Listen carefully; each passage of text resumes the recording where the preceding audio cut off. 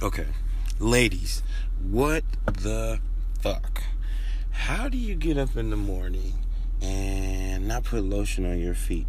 I understand being in a rush. I understand, trying to hurry the fuck up. But when you go outside and you got on open-toed shoes and you got crusty-ass feet, that's, disgusting looking. You feel what I'm saying? That's why men don't wear open-toed shoes. Because half of us trifling-ass motherfuckers don't put lotion on our feet. So,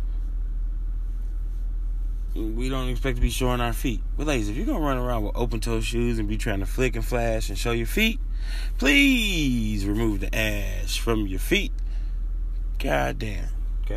We got to do better. Because I'm going to tell you something first off. Me as a man, I think if you don't take care of your feet, you don't take care of your little vagina. So if you got crusty feet, you got a dusty vagina.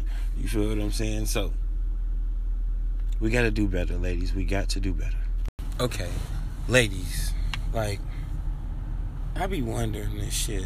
Why the fuck do y'all get makeup tips from gay niggas and fucking drag queens?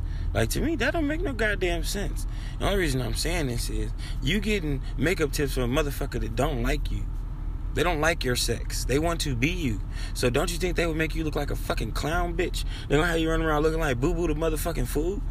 Think about that shit. Shorty got the big dumbass, bat wing ass eyelashes, about 10 pounds of makeup. You lay down on a nigga pillow, you leaving stains and shit stains and marks all across the nigga bed and shit. That shit is not fucking cute. It's not attractive. It's not sexy. And then all you dumbass motherfucking brides want to have the same motherfucking hair, man.